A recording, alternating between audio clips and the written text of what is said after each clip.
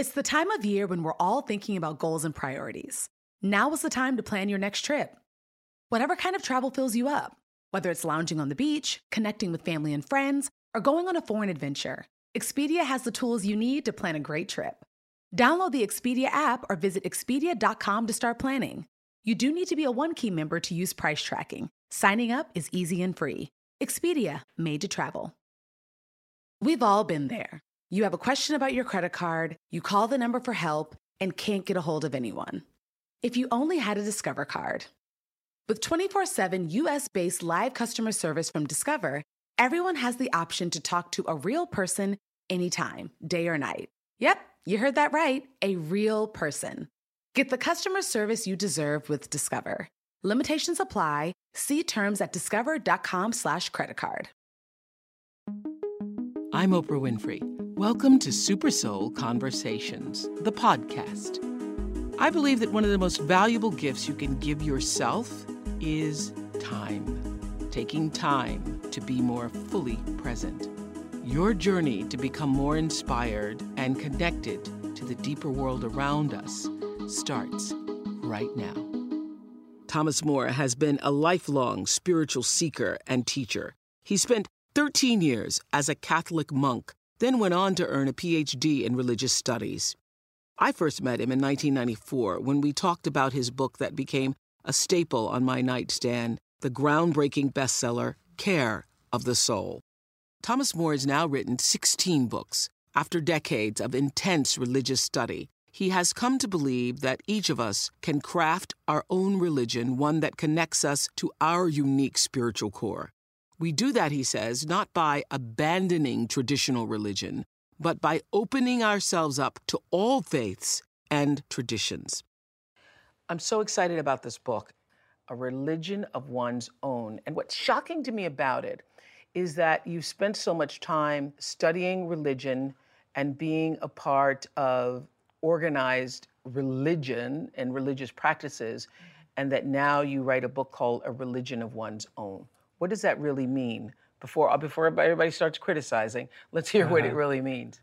So what I mean by religion of one's own could be for someone who is part of a religion to stop being passive and just taking what comes and be active and take the initiative and make this thing your own and bring other pieces into the picture. So today, I think one of the biggest things is that you can be a member of a church, let's say, and you can take wisdom and insight and inspiration from any other spiritual tradition. And that's perfectly not only okay, but it's something I think today we ought to be doing. What I want to make clear is, and what I got from reading A Religion of One's Own, is whether you are in an organized religion or are what a lot of people, like a third of the country now, refer to themselves as, I'm spiritual but not religious, that this really, what you espouse in this book is making your religious spiritual practice more personalized and therefore intensified. So wherever you are on the spectrum, A Religion of One's Own is about taking it and making it yours. That's right. I think religion is something that is quite natural. It's something that we do as human beings. We face mysteries. Illness is a great mystery. Death is a mystery. Marriage is a mystery. All these things. And I don't think we can deal with all this rationally. Yes. And so we need something. On the other hand, we've made a turn somewhere, I think largely because of changes in our culture. And the old forms don't work as well anymore. They work for some people, but even then, you have to reinvigorate them. You're saying that there is a need to look at where we are in our culture with religion and to think about it differently. Yes, think about it differently. Yeah. Make it more real and more. When I say personal, I mean it's something then that you are really engaged with. You don't just go through the motions. So just to be clear, you're not anti-religion. Here's what you write in this beautiful new book. The disappearance of religious feeling goes hand in hand with the loss of soul because at its best, religion speaks to the soul and feeds it. Traditional religion may well need an overhaul from top to bottom, you say, but personal religion is a requirement. It is the indispensable foundation of an intelligent, open-hearted approach to life. And that is what this book is all about. That's right. What is the difference, as you see it, between religion and spirituality? Big question. That's a big one. A lot of people wonder about that. You know, I think I like to see religion as something, even the word religion, to mean something that it's very personal and that very real and alive in you. So there's a very, very slight difference between spirituality and religion, in my view. I like to use the word religion because it ties us back to the religions of the past, and they have so much to offer us. I don't want to be free of them.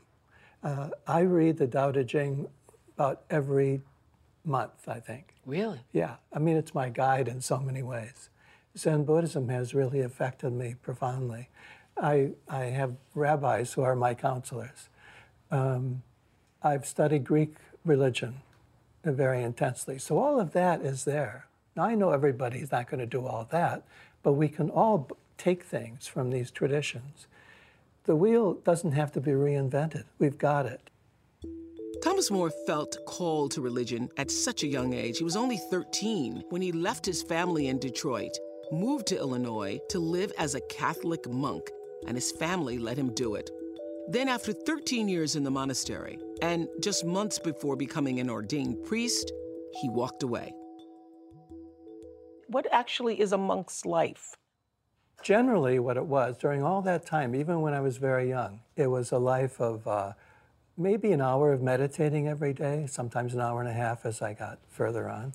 There was chanting, that kind of thing, chanting psalms, which is part of the life of the monk. We were taught that everything we did was a prayer that was spiritual. So if we were out working in the garden, that was part of our being a monk. Mm-hmm. And if we were studying, that was a big part. To study was an important part of being a monk. Yes. So you say now that creating a religion of our own really is a necessary step in our spiritual unfolding. And by that, do you mean that we can actually go, by creating a religion of our own, go beyond religion in a way? Certainly go beyond religion as we've known it. Yes, certainly. I think we're at a turning point. It's almost like an evolutionary turning point. We're at a point where the past has been, let's find someone to tell us what to believe and what to do. That was the past. That's the past. Yeah. Now we have to still be spiritual and religious in a sense, but we have to do it ourselves and take it on. So creating a religion of your own. I know a lot of people will be critical of this, and you even mention it in the book, that people call this sort of like smorgasbord religion. You're taking a little bit from this, and a little bit from that, and a little bit from that. And where is the order? Where is the discipline? Where is the one true God in all of that? I agree that if you're just going to go around and take a little bit of this, a little bit of that from the various traditions, you don't have much. Right. But you can take a lot from each one. Or you can take what really appeals to you and what is of interest to you and valuable to you. Okay, you know what I think the main criticism of the book is, and I mean, you know, that's what this whole show and this platform is about, is opening people to new ways of seeing themselves in what we call God. I think, though, when we speak of creating religion of one's own, people think that that also means creating a God of one's own. Well, I put it this way. When I was studying theology and religion all those years as a monk, I learned that God is unknowable and infinite. Unknowable and infinite, that's what I was always taught. And unknowable. And infinite. And infinite. Now, what have you got there? Oh, I love that. So if you make God then, I say, into sort of a human version, a human being kind of God, or you anthropomorphize him, they say, or make him human, like a human being. You've diminished the whole, you don't have a God anymore. You have a superhuman being, but you don't have a God. You don't have a real sense of the divine. But what about the, passages in the Bible and other, religious books that say we are created in his image? Well, we are. I think that we have within us, if we go deep enough inside ourselves, we touch on the infinite. We really do. That is true. I think you can't emphasize that enough, because I think most people never go deep enough to understand what that means, that we are in his image, because people are thinking that it's the physical thing, and it is not. No. Here's a big issue, I think. Okay. The world we live in around us Yeah. tends to see everything mechanistically or physically all alone. Yeah. They don't understand that there is some invisible dimension to our experience, to everything, even to nature. Yeah. And so we tend to reduce things too much. We reduce things to what we can see. What you can see and touch. And define things, even our God, by what we can see, by what we can see and touch. Exactly. It's a terrible limitation, yeah. You say in a religion of one's own, you don't even like using the word God. No. No. And the reason is? Because most of the time, when I hear the word God, it's a very limited. It's not this infinite, mysterious, unknowable factor. I might want to use it. My daughter was hurt once, and I just prayed to God without any thought. Yes. My theology went out the window. I just wanted to pray for her and pray to God. I will use the name God when I have that urge to pray, certainly. But when I'm talking about these things, what I try to do in my books, I try to evoke that unknowable and the infinite in my writing. Yes, and you do. Yeah, I try to evoke it. And as I say, if I kept using the word God, I don't think I'd be able to do it. Because everybody comes with their own idea of what that is. That's right. Yeah. For me, it's the God I learned in Sunday school. Usually that's where it goes back to. It goes back to childhood. Goes back to childhood. Don't go anywhere. More to come after this short break. No two travelers are exactly alike, and that means no two trips should be either. Texas' vast landscape of cultures, regions, destinations, and activities allow for an infinite number of different travel experiences. Are you a beach person? Well, you'll be having fun under the sun with Texas' 350 miles of coastline. If you're more of a rugged vacation type, there are campgrounds, hiking trails, and state parks galore. And foodies can't get enough of Texas' world-famous barbecue and Tex-Mex. Enjoy live music, visit internationally recognized art museums, and check out thrilling cowboy experiences. And now, Travel Texas offers a one-of-a-kind online trip builder that allows users to generate a custom, visually led trip matched to their unique interests. Visit traveltexas.com/getyourown to get the only trip to Texas that matters, yours. That's traveltexas.com/getyourown. Did you know that it's Asian American and Pacific Islander Heritage Month? Macy's is highlighting some really cool AAPI-owned brands right now, like Cardon, Kaja, Amelia George, and Hey Meave. Plus, you can help to support college access and student success when you donate online or round up in-store to APIA Scholars. APIA is the nation's leading nonprofit organization devoted to the academic, personal, and professional success of Asian American, Native Hawaiian, and Pacific Islander students. Shop Asian American and Pacific Islander-owned brands at Macy's.com or in-store. So, how does one actually begin this, what appears to be a daunting task of creating a religion of one's own? First, I'd say read the book. It's so interesting and inspiring. At first, I'd say that. But how does one begin?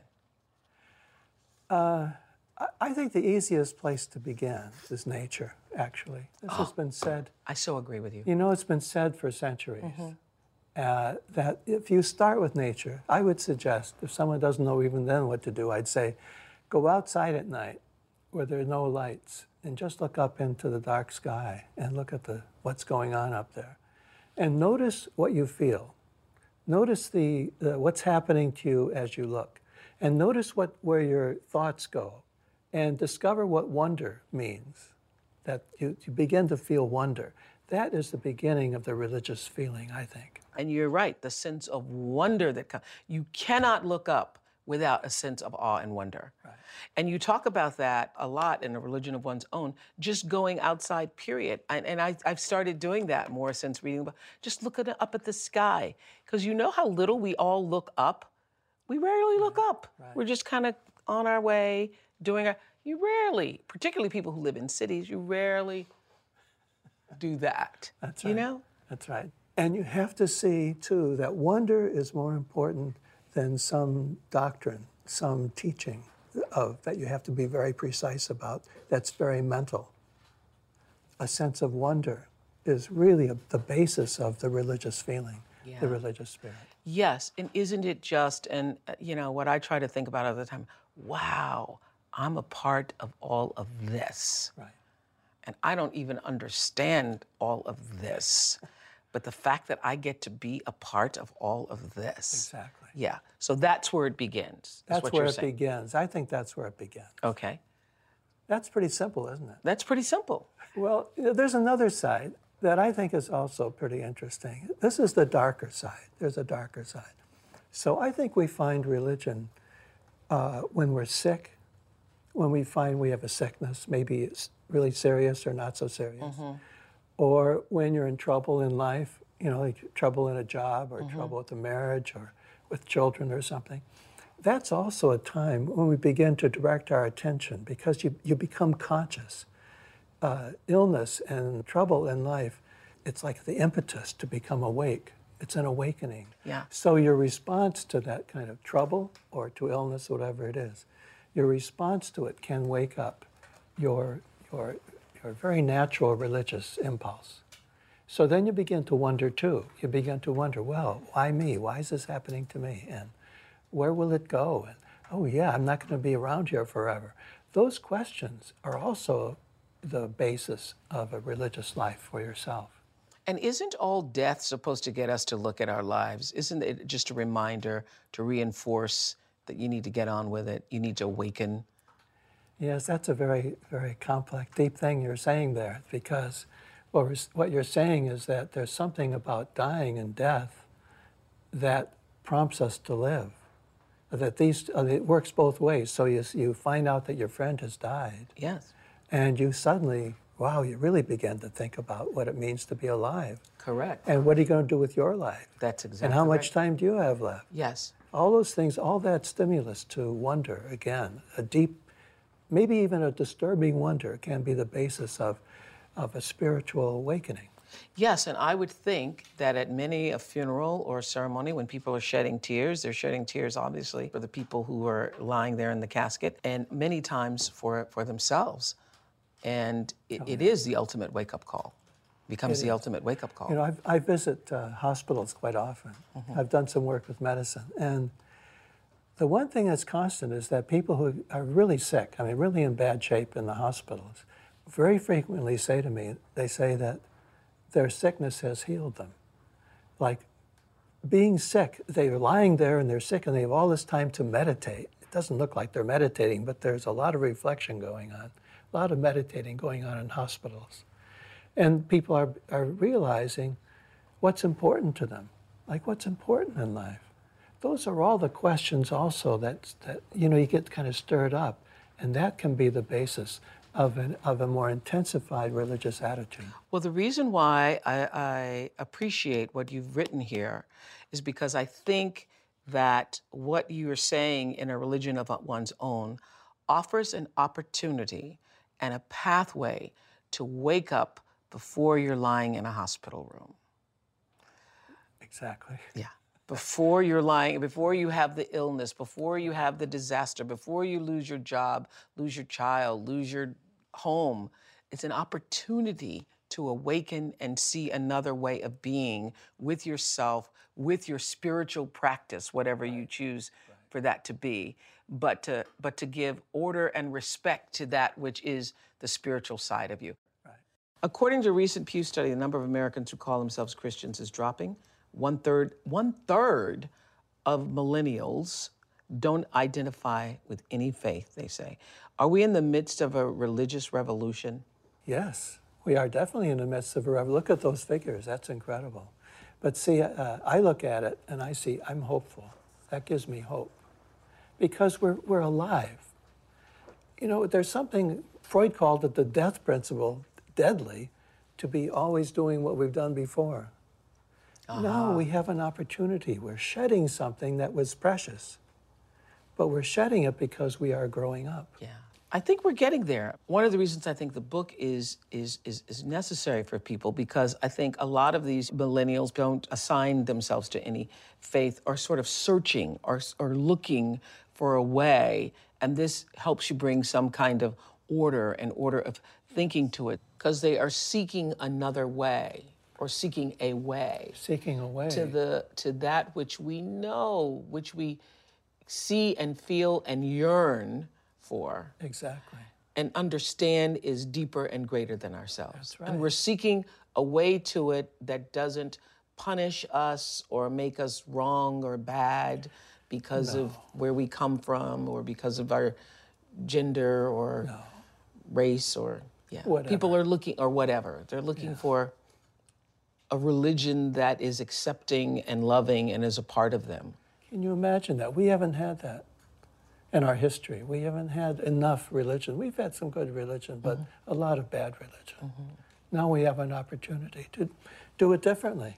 And what you're saying is that this is a good thing, that we're at this crossroads in our... I do. Yeah. That it's a our hopeful chance. time. It's our chance. It's our chance to be creative with Yeah. this thing that has really kind of gotten tired. Yeah. It's our chance to, I just had a thought there, to kick into the next gear, truly evolve, not lose God, but make that which is all, which is infinite and unknowable, a more personal part of our being. You know what this is? What you know is what it? this is over? We're not losing God. We are finally gaining God. We are bringing God back into the equation. Yeah. I love what you say on page 82. I had to read it several times. It's, first of all, so beautifully written. And those of you who are listening to us around the world, take this in slowly. You are born with your spirituality. You don't have to go looking for it. It is a huge presence that wants to live through you and be embodied in your life. I just love that. It's a presence that wants to live through you and be embodied in your life. Your spiritual self was born in a dream. And when you dream, you are returning home. Your natural self is at home in the land where everything is both a physical fact and a poetic metaphor. I had to read that 3 times. When you dream, you are returning to the home, the very womb of your spirit, and a world that speaks the language of your soul. Damn, that's good. Woo, that's good. So explain what you mean specifically. Your spiritual self was born in a dream. I have this great position to be with people as they are going through the trials of their life, and we look at their dreams. And we You mean as a psychotherapist? As a psychotherapist. Yes. And we're looking, both of us, looking at this depth of this person and this whole world that they are, that's living itself out through them.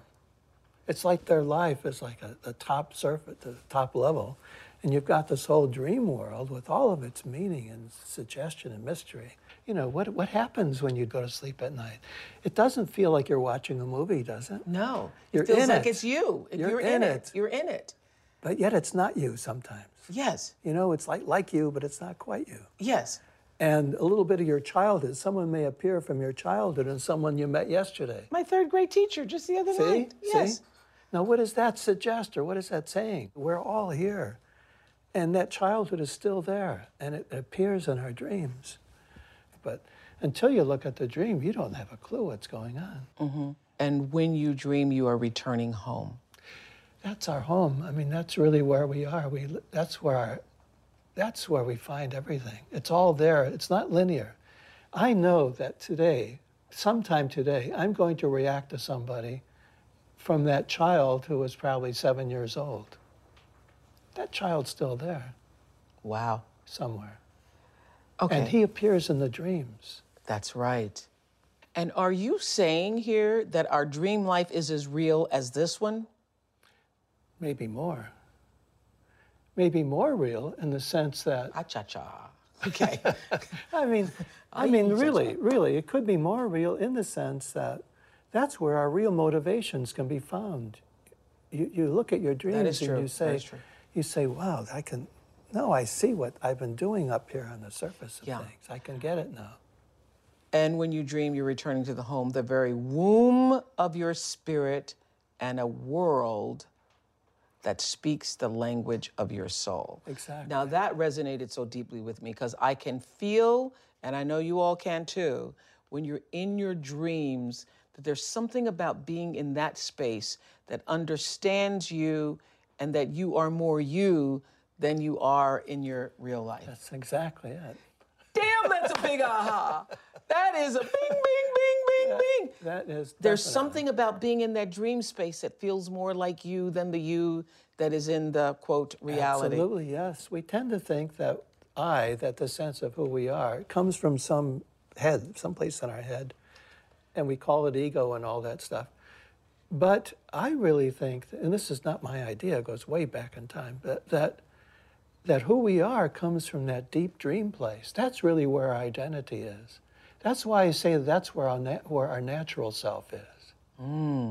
So you then say again on page 85, dreams are the windows and doorways to that essential identity without which we feel lost, and wandering dreams reveal the odyssey of the soul and the path of the spirit. Yes. I want to include both all the time, the soul and the spirit. They have to be together. Wow. So dream and soul are almost identical. They're, at least the dream is the language of the soul. Wow. If you look at your dreams and you look at them with some regularity, you begin to live from that deeper place. And that's why I think that is part of religion. That's pretty deep stuff. I think it's, and you know what? I'm being hesitant in my questioning because I'm now thinking and feeling for all the people right now, I hear you, you're in my brain, saying, but I can't even remember my dreams. Can we make ourselves remember them more? Because yes, you can. You can? What do we do to remember them more? Because It's so simple. Put a notepad and a pencil or pen next to your, next to your bed. Or an electronic tablet or something next to your bed. Don't do anything in the morning until you write your dream. Don't go to the bathroom. Don't brush your teeth. Nothing. Because it'll go. It'll go. They go fast. This is a law of the spiritual things. Generally, they go quickly. You know, it's so interesting what you're saying. I just had a major aha. I think, and I've always sensed it with babies, that young children, up until about the age of 5, they come in with a sense of knowing and remembering, and they're forced to let it go the older you get. But they come from that realm, sort of trailing the breath of their dreams. That's a beautiful. Write that down. That's the way to put it. It's beautiful. You see it in them. You glimpse it now and then. That there is a deep wisdom within these children. I think that this mysterious realm of the spirit and the soul that poke through ordinary life now and then. They poke through.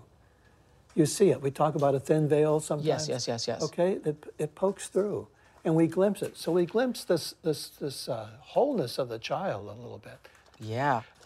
This episode is brought to you by PNC Bank. Some things should be boring, like banking. Boring is safe and reliable. You don't want your bank to be entertaining. Entertaining is for podcasts with inspiring celebrity guests, not banks. PNC Bank strives to be boring with your money so you can be happily fulfilled with your life. PNC Bank, brilliantly boring since 1865. Brilliantly boring since 1865 is the service mark of the PNC Financial Services Group, Inc. PNC Bank, National Association, member FDIC. The next generation of influential Black voices can be found on NPR's new collection, Black Stories, Black Truths. Black Stories, Black Truths is a celebration of Blackness from NPR. Each of NPR's Black voices are as distinct, varied, and nuanced as the Black experience itself. In the Black Stories, Black Truths collection, you'll hear stories of joy, resilience, empowerment, and creating world-shifting things out of struggle. Every episode is a living account about what it means to be Black today, told from a unique Black perspective. From Bobby Shmurda to The Wire, Michelle Obama to reparations, there's no limit to the range of Black stories, Black truths. Black perspectives haven't always been centered in the telling of America's story. Now they are the story. In NPR's Black Stories, Black Truths, you'll find a collection of some of NPR's best podcast episodes celebrating the Black experience. Stories should never be about us without us. Listen now to Black Stories, Black Truths from NPR, wherever you get podcasts. So at this point in your life, do you think that this is like another extension, creating a religion of one's own, intensifying your personal identification with whatever it is you choose to be your spiritual practice? That's the ultimate care of the soul, is it not? The ultimate care of the soul is being so identified with the life that wants to live through you. That's that idea of that dream wants to be embodied. I mean that very practically. So at any point in your life, you may get the hint that you should be moving on to maybe a different job or even a different marriage, or you should be moving on different thinking or a different religion or something. And if you hold back on that and say, no, that would disrupt me, or you wouldn't even think it through, but you would decide to say no to life, then I think that's where the soul gets wounded most. Ooh. Your individuality comes from your soul, not from your head. It comes from allowing life to live through you. So you're open enough, you're the receiver. Life is the dance. Eckhart Tolle said this, life is the dancer, and we are the dancer. Exactly. And that's the ultimate definition of religion. Because you are acknowledging something greater than yourself, and you're not naming it. And you are not just acknowledging it. Because it's too big to even have a name, is what you're saying. It's too big to have a name. You make a major distinction, which I never did until reading this, between the soul and the spirit. I used to use them interchangeably, but you say our soul and our spirit are two different things. Yes. Explain that, will you? In this view, the spirit is that part of us and part of our life that wants more, that wants to transcend, wants to grow, wants to move into a better world, and wants to improve ourselves. So even going to school might be a movement of the spirit. I want to know more. Or picking up a book you want to read, you want to say, I want to know more. That might be a spirit thing. The soul is quite different. The soul, the deep soul, has more to do with things that are very ordinary, part of ordinary life, that you feel intimately. Like the very first thing, I think, the first point about the soul is the soul needs a home. It needs a sense of home. So we all may be looking for a place where we can say, I'm in the right part of the world, or I'm in the right town, or the right area, or I'm in the right house. And that sense of home, of being there where you need to be, this is a very ancient idea. That is kind of a basis for the soul, to really feel at home. So that's why it's so difficult when people don't feel that they have found their home or in the wrong place. Mm-hmm. Another thing for the soul, about the soul, is the soul loves to be attached. The soul will attach itself. That's why we have soul mates. Soul mates, we're attached to that person. Yeah. I mean, really attached, yeah. When you talk about a soulmate. And we're attached to families and to our kids and to pets and to things, even objects, even things that we own. We become attached. That's a sign of a real soulful life, that you're able to make that attachment.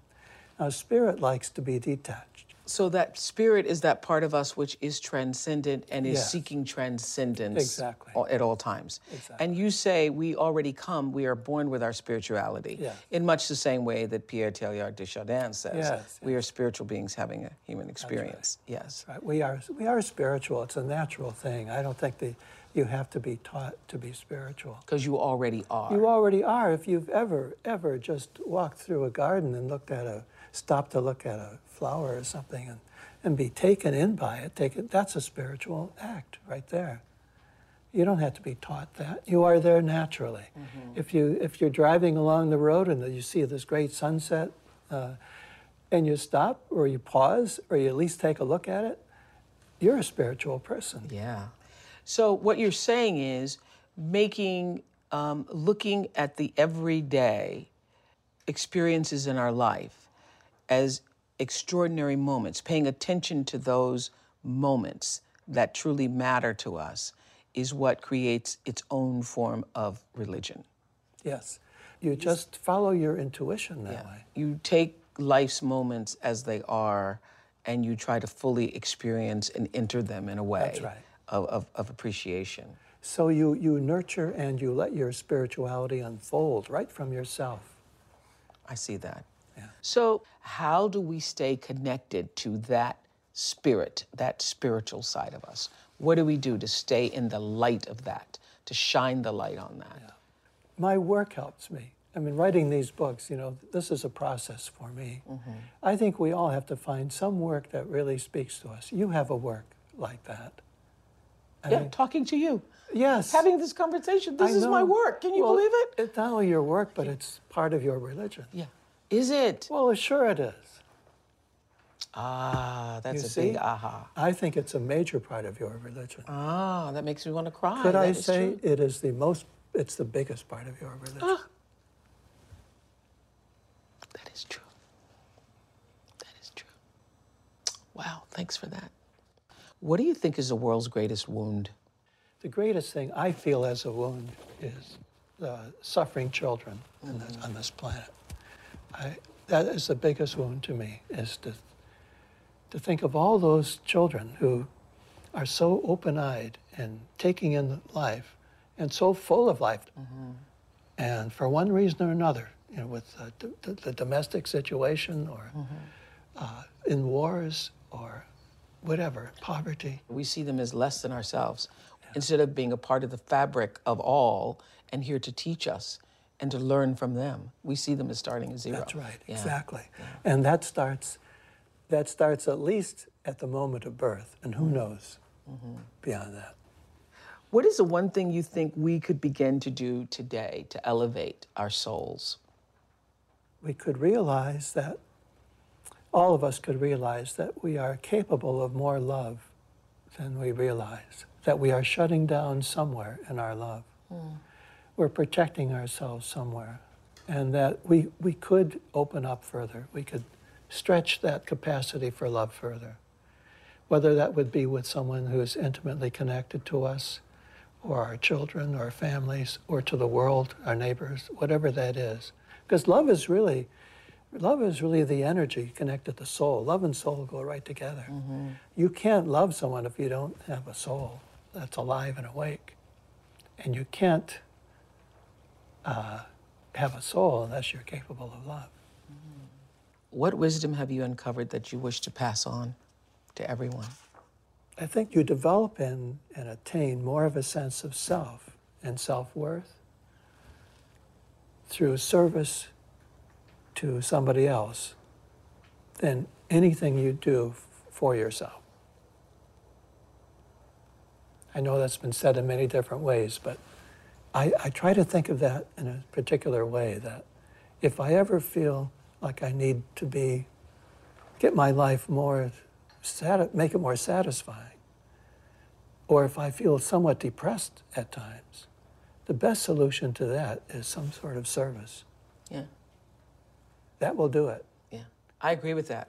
Listen, if I'm having a bad day and I'm feeling, I literally I've trained myself to think of what can I do for somebody else that would brighten their day, and it brightens my day to brighten their day. That's how it works. That's a very simple little secret.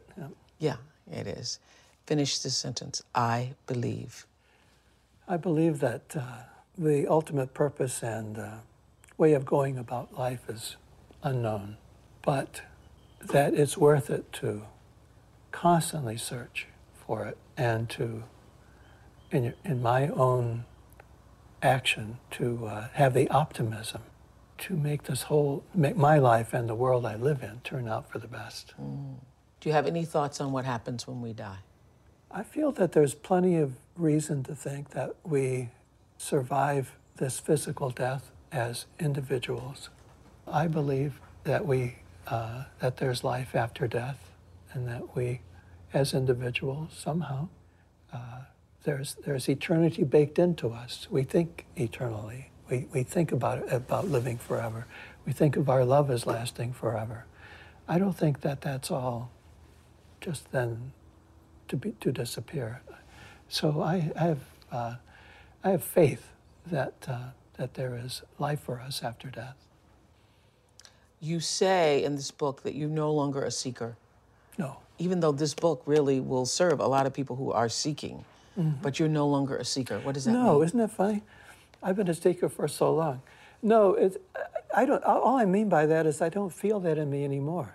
You feel like you've come home I just feel like I've come home. to a religion of your own. Yeah, I do. This book helped me, I think. Well, you certainly, I think this is the beginning of a new way of all of us thinking about our spirit, our souls, and how we choose to practice religion in our daily lives. Thank you for this. Thank you. I'm Oprah Winfrey, and you've been listening to Super Soul Conversations, the podcast. You can follow Super Soul on Instagram, Twitter, and Facebook. If you haven't yet, go to Apple Podcasts and subscribe, rate, and review this podcast. Join me next week for another Super Soul Conversation. Thank you for listening. Start clean with Clorox, because Clorox delivers a powerful clean every time. Because messes happen. Because the charcoal mask. Great, because why would I put that on my face when I could drop it in my sink? This is what I get for multitasking. Ugh, why is charcoal so sticky? Hello? Hey, Janice. I am so sorry. I thought I was on mute. No, we don't need to reschedule. I'll just stay off camera. Ooh, yeah, that happens. So start clean with Clorox. Use Clorox products as directed. Hey, Fidelity. What's it cost to invest with the Fidelity app? Start with as little as $1 with no account fees or trade commissions on U.S. stocks and ETFs.